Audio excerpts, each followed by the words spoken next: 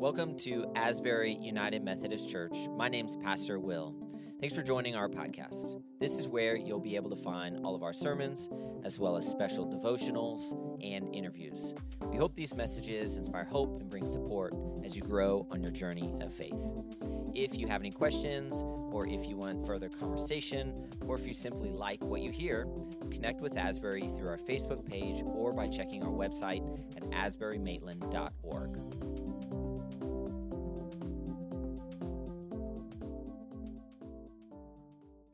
Good morning. If I have not met you before, and particularly those of you online, I am one of the pastors here. I'm Pastor Barbara, and it's so good to have you. We are here after the excitement and the beauty of Christmas, and some of us still have family and friends in our homes. We may be tired, but it is a good kind of tired. We may be cleaning up, but again, it's a good time and way of cleaning up. And so we come together today to pull away from all the excitement and all the busyness and maybe even some hurt words. We gather to worship, to sing, to pray, to hear scripture, and once again be reminded of why we have been giving gifts and why we worship in this time. Now, hear the story of Jesus.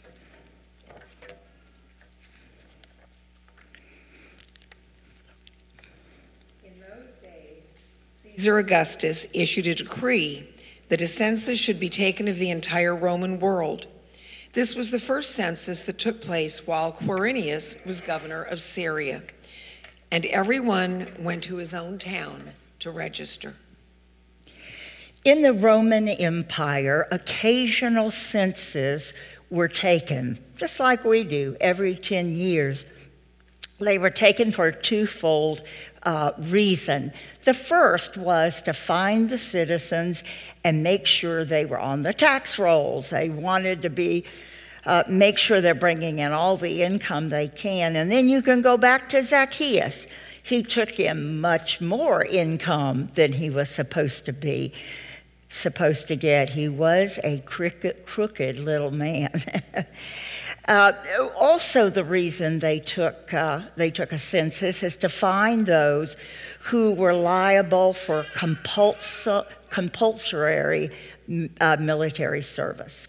Now, the Jews were exempt from the military, so in Palestine, a census would be predominantly for taxing purposes, and most of those were done every 14 years. This is how the birth of Jesus Christ came about. His mother Mary was pledged to be married to Joseph, but before they came together, she was found to be with child through the Holy Spirit.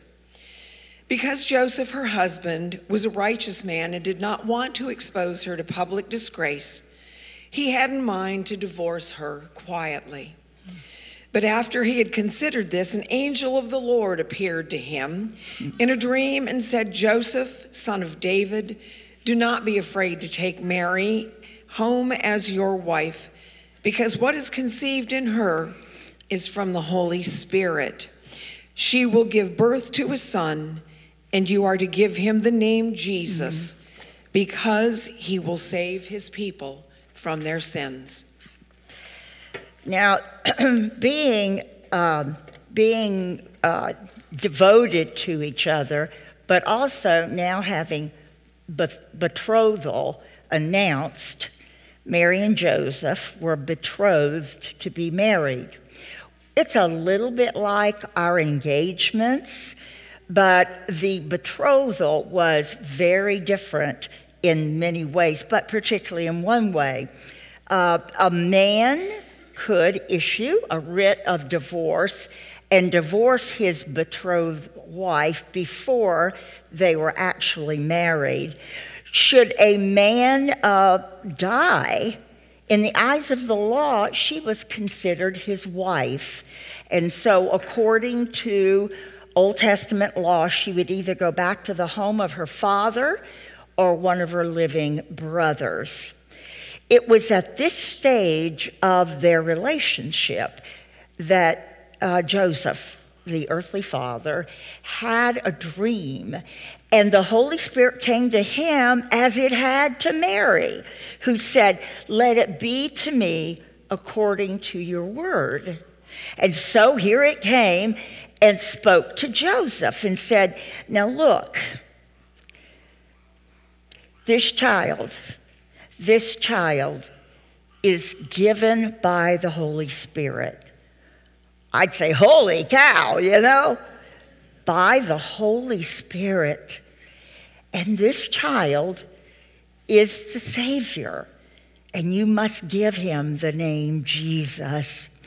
Jesus is the Greek translation of the Jewish name Joshua, and it translates to mean salvation.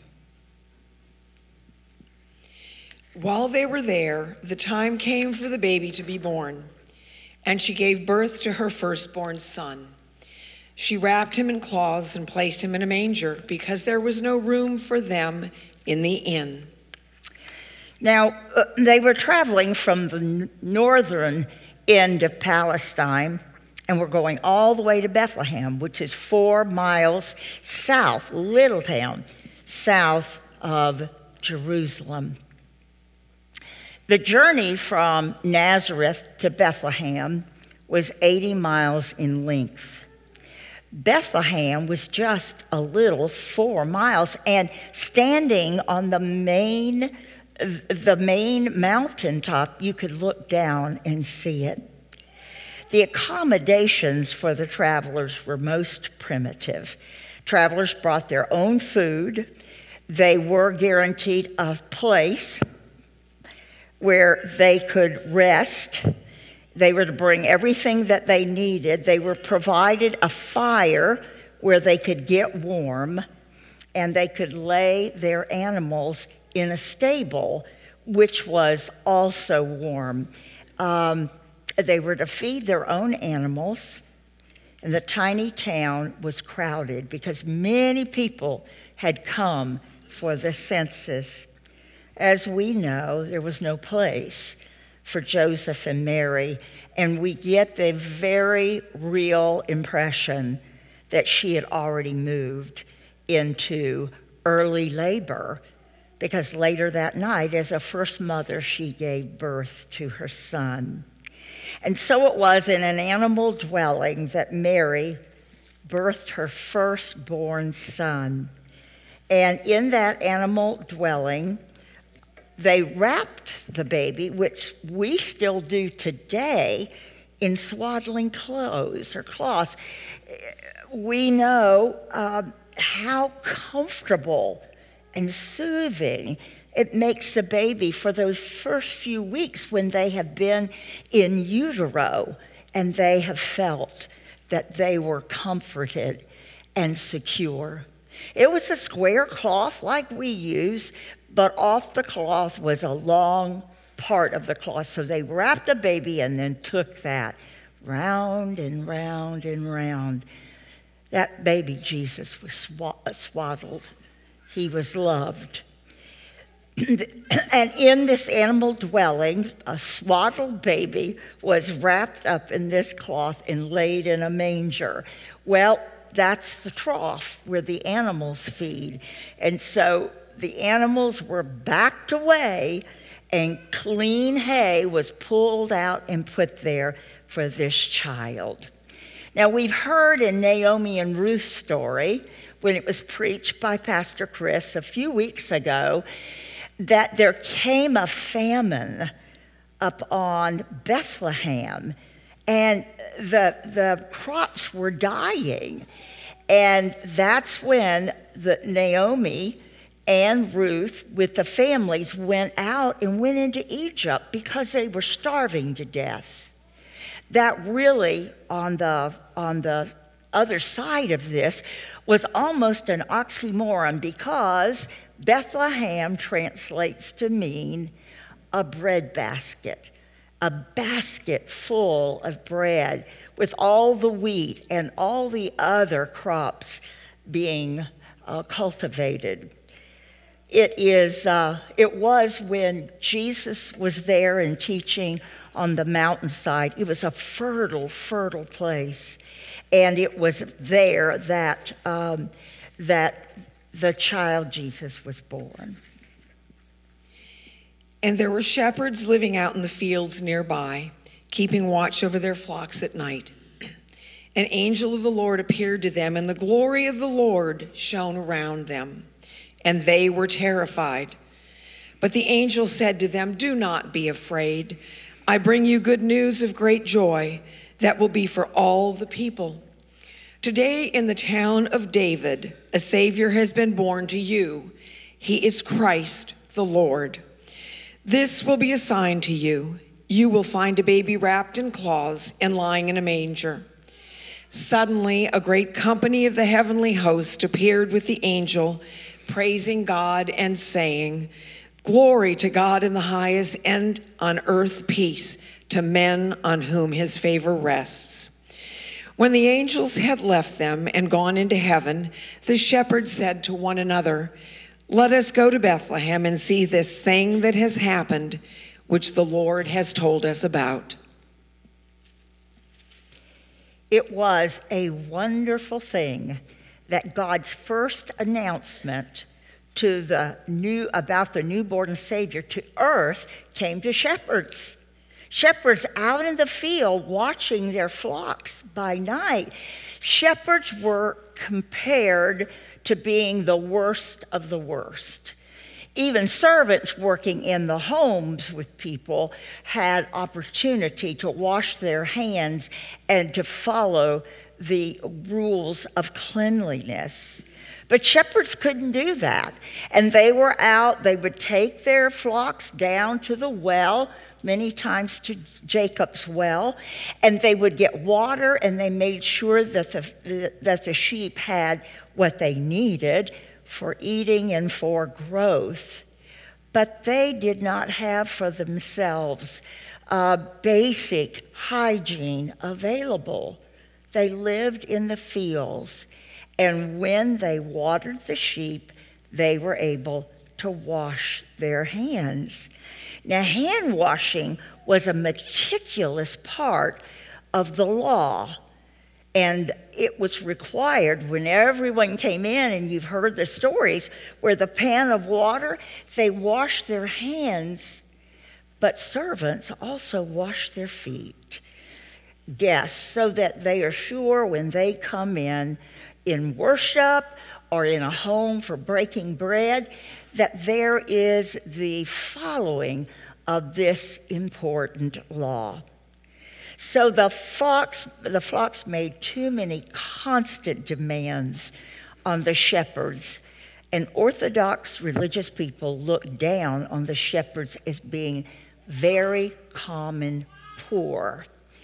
It was to the very poor, simple people of that country and of the world that God's first announcement of salvation came to the shepherds. After Jesus was born in Bethlehem in Judea, during the time of King Herod, Magi from the east came to Jerusalem and asked, "Where is the one who has been born King of the Jews? We saw his star in the east and have come to worship him." When they saw the star, they were overjoyed. On coming to the house, they saw the child with his mother Mary, and they bowed down and worshiped him. Then they opened their treasures and presented him with gifts of gold and of incense and of myrrh. It is in Scripture that 3 wise men came.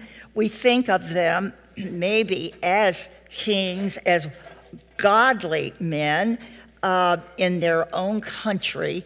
They were certainly educated, and they were full of holiness and wisdom, such so that they were watching the stars and knew that something very unusual had happened. At the time, there was this extraordinarily bright star. I don't know if some of you have noticed in the news, but about 4 or 5 days ago, what is believed to be the Star of the Manger could be seen if you got out of the city lights shining brightly. And can you imagine a land with no street lights, no home lights, watching at night the stars? What an amazed response they had. Something is happening. Something wonderful is happening. And they got on their camels and traveled, following the star, which rested right above the stable. They were so drawn in by this experience that they brought 3 gifts: gold, frankincense, and myrrh, which is used in the burial tradition. Isn't it ironic that one of the first gifts Jesus received was myrrh, a sign of preparing for his life? Gold, frankincense, the oil that was poured on his feet by the sinful woman, and she washed with her hair. And then myrrh, a symbol of that humanity, all of us die. And in our own tradition, we prepare our bodies following death. And here, baby Jesus received the gift of myrrh. Now, the hometowns in Bethlehem were usually built on a slope created by a limestone ridge. And a lot of us, let me turn around and look. Yes, a lot of us see it as a wooden stable. And that's easy because then we can set it up, if we have a real basic one, with the slots. We can set it up, and then we can put the trio, mother, baby, and child in. But at least when going to Bethlehem and seeing how the hillside was constructed, the homes were carved out and they lived in those limestone caves. It was cooler in the summer and it kept the families warm in the winter. It was very likely that the cave was below the house, with a path carved to go down and care for the animals or either walk them out. And they, mother and dad and Jesus, were in a cave when Jesus was born. To this day, Bethlehem Cave is believed to be the birthplace of Jesus. Now, above the birthplace of Jesus, those of you who had made the trip to the Holy Land, remember that the oldest church in the world, the Nativity Cave, is under the Church of the Nativity, and that's what it's called.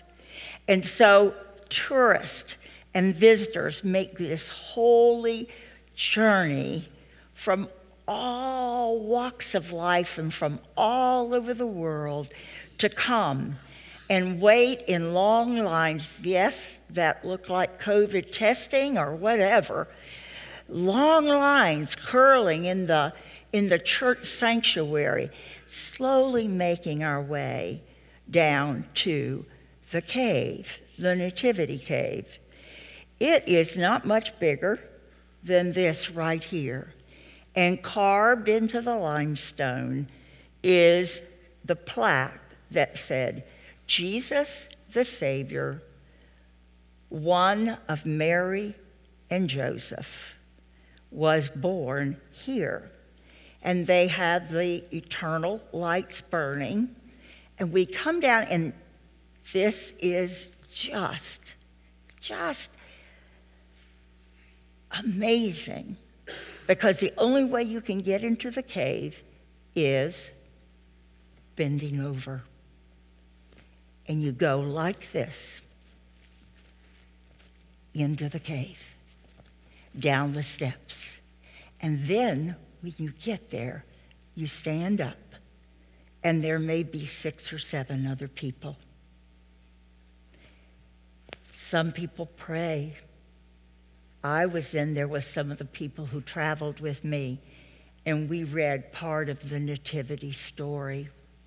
It was so powerful to hear some people singing, "Silent night, holy night, all is calm, all is bright." What a powerful experience. You won't believe it, but we were in our 20s. It was in 1981.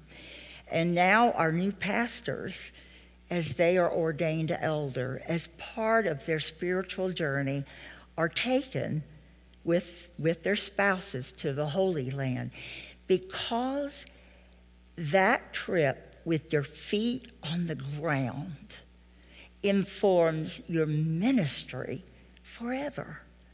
When you call back those places, and as you know, there are so many places in your life that are sacred.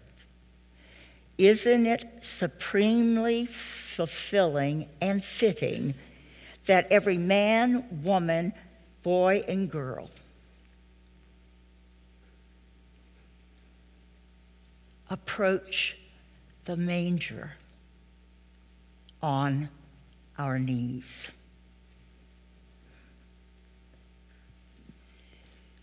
But the angel said to them, "Do not be afraid. I bring you good news of great joy that will be for all the people.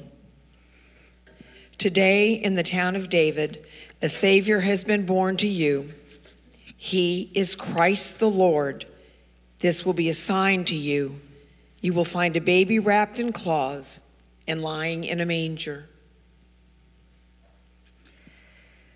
Coming to them was the entry of a king, but they did not know it yet, except that Mama Mary and Joseph, earthly daddy, had a vision, had a visitation of the Holy Spirit. And both, being wise, being faithful unto their God, she said, "Yes, be it done to me according to your word." And he took it in and said, "Yes, his name is Jesus. And yes, we will walk the remaining months of this pregnancy together, despite all of Bethlehem doing this." With upright chin and straight backs, the two of them lived in Bethlehem, and they were an amazing example of God's people. Jesus was born into a world, and the world was broken. They were crying out for something. The prophets had given their word from the Old Testament, but it didn't stick. It didn't work. And then God decided, "I'm going to send my own." Those of you who are parents, you understand. I'm giving my own, and God knew what that meant. God knew what that meant. It may seem extraordinary to us that 3 men, as we understand it, set out to find a king. But the remarkable thing it's just about the time Jesus was born. There was this eager expectation, this longing for a Messiah, the hunger and the neediness in their hearts. People were waiting for God, and they had a deep desire for God. They had discovered that they could not fully live their lives without the holiness of the One. It was an expectant world waiting for Jesus to come. When Christ was born, to the unclean, the working poor, and the hard-working shepherds learned to watch out and be expectant. With the kings, we were told, persons from all over the world, from the ends of the world, came and gathered at the cradle. This is the story of the birth of Christ, the Son of the living God, the Savior of the world. And we are an expectant world.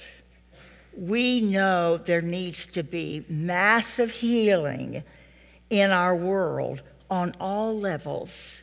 And so this Christmas and this Christmastide, we open our hearts and we say, "Come, Lord Jesus, come." This is the story of how Jesus was born.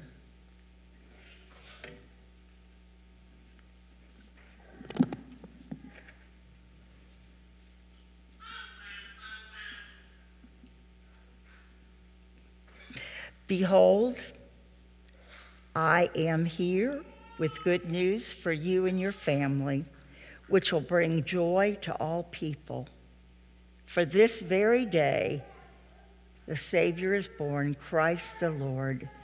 And that comes from Luke chapter 2. And we receive the word of God for the people of God. Let's pray together.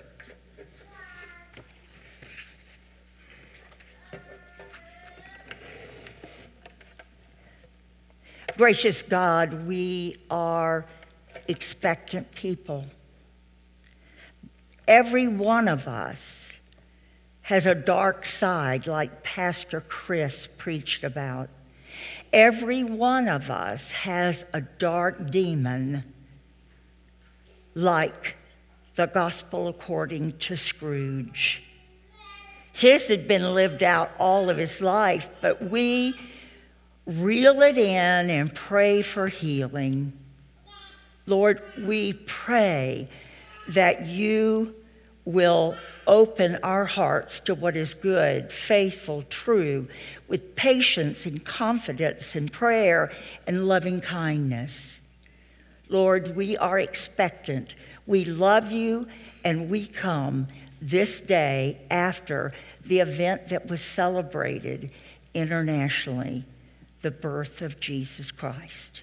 And all God's people said, amen.